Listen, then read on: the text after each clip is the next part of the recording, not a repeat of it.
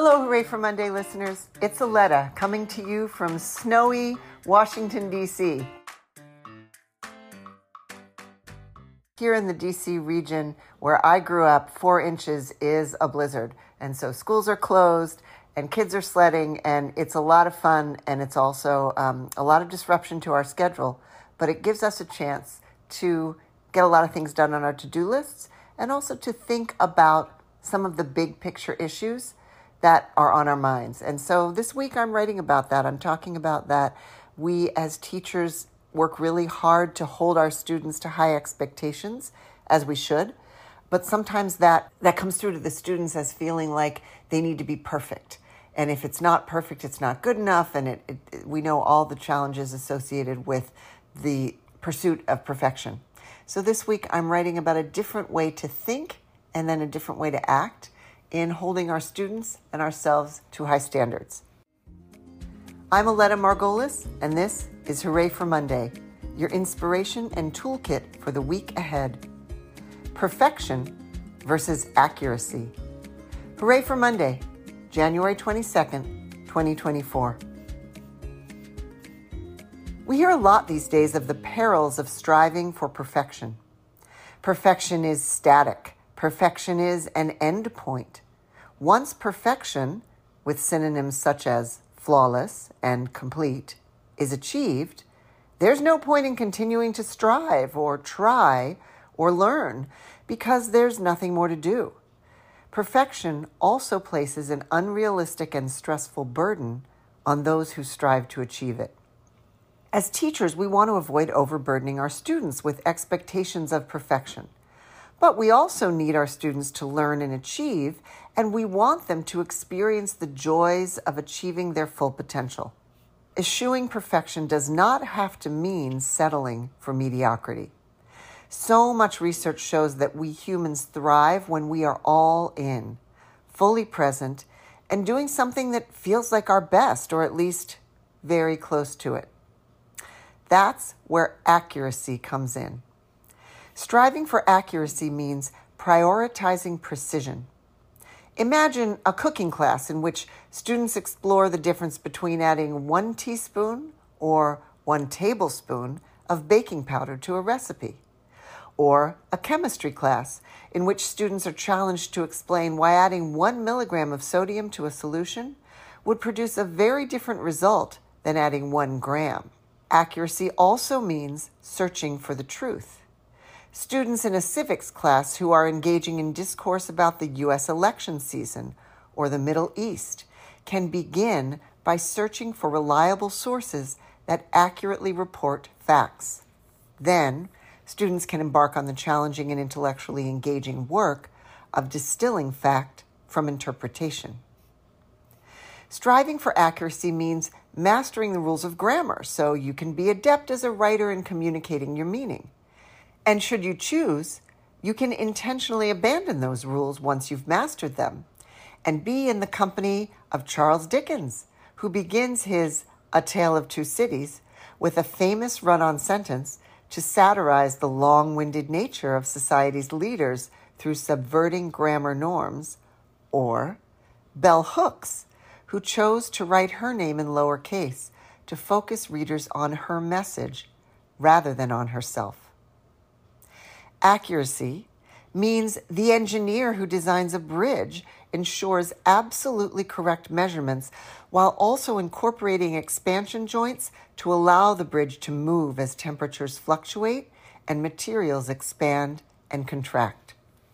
It also means the middle schooler designing her diamond kite understands the Pythagorean theorem and applies it with accuracy so the spars meet at right angles and the face of her kite fits properly over the spars.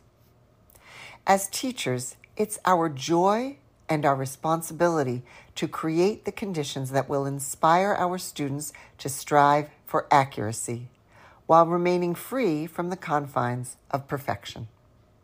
Wishing you a week of being all in with your students. Here are this week's resources. How and why bridges are made to move. This is a great article in Popular Mechanics, and if the question around bridge design and architecture and engineering and accuracy intrigues you and your students, check out this article. Finding the zone of proximal development. This inspired teaching activity helps students become aware of their zones of proximal development, those spaces that push them to stretch beyond what they already know and can do toward what might be possible. Say yet. Yet is a powerful word. It reminds us that learning is an evolving process and that our current errors and missteps are part of the journey as we strive for greater accuracy. Professional learning. The January Inspired Teaching Institute is titled Storytelling Across the Disciplines. We've already had our first session, but our second session is Tuesday, January 23rd from 7 to 8:30 p.m. Eastern via Zoom. What role do stories play in learning? In this institute, we will explore ways storytelling can be a tool for teaching a deep understanding of content and for relationship building. We'll learn to identify and center student interests in instruction and practice activities that boost student voice, including the process of gathering oral histories. Registration links are in the written version and the notes for this episode. And if you're curious about what happens in Inspired Teaching Institute, there's a great video in the written version that offers a live demonstration showcasing the activities, strategies, and resources you can expect to discover when you join us. Teaching with Improvisation Fellowship 24-25 program application is now live. Center for Inspired Teaching invites teachers of all subjects and grade levels at Washington, D.C. schools to an invigorating and joyful in-person learning experience grounded in the art of improvisation and the 5 core elements that lead to an engagement-rich classroom. Join us in Washington, D.C., June 25 to 27, 2024, to build creative teaching practices using improvisational techniques. Lunch will be provided daily and participants will receive a stipend. Apply today, space is limited, and the program fills up quickly. The link to the application is in the written version and the notes to this episode. Student programming. Do you know a high school student in Washington, D.C. who loves history and hands-on learning? Make sure they know about our real-world history course. A brand new version of that course begins in February. This course is free and open to all high school students in the district. This is a learning that every DC student should experience. The registration for the spring and summer course is in the written version.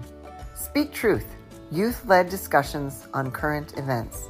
The start of 24 means more opportunities for high school students to speak truth. Students everywhere are welcome to join us for these student-centered, student-led conversations online Monday, February 26th, and students local to the MLK Library in Washington, D.C. can participate on Friday, February 16th. The registration link is included in the notes for this episode. Please share it with the high school students in your life.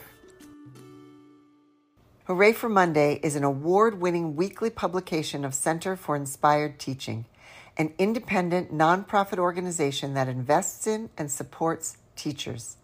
Inspired Teaching provides transformative, improvisation-based professional learning for teachers that is 100% engaging intellectually, emotionally, and physically.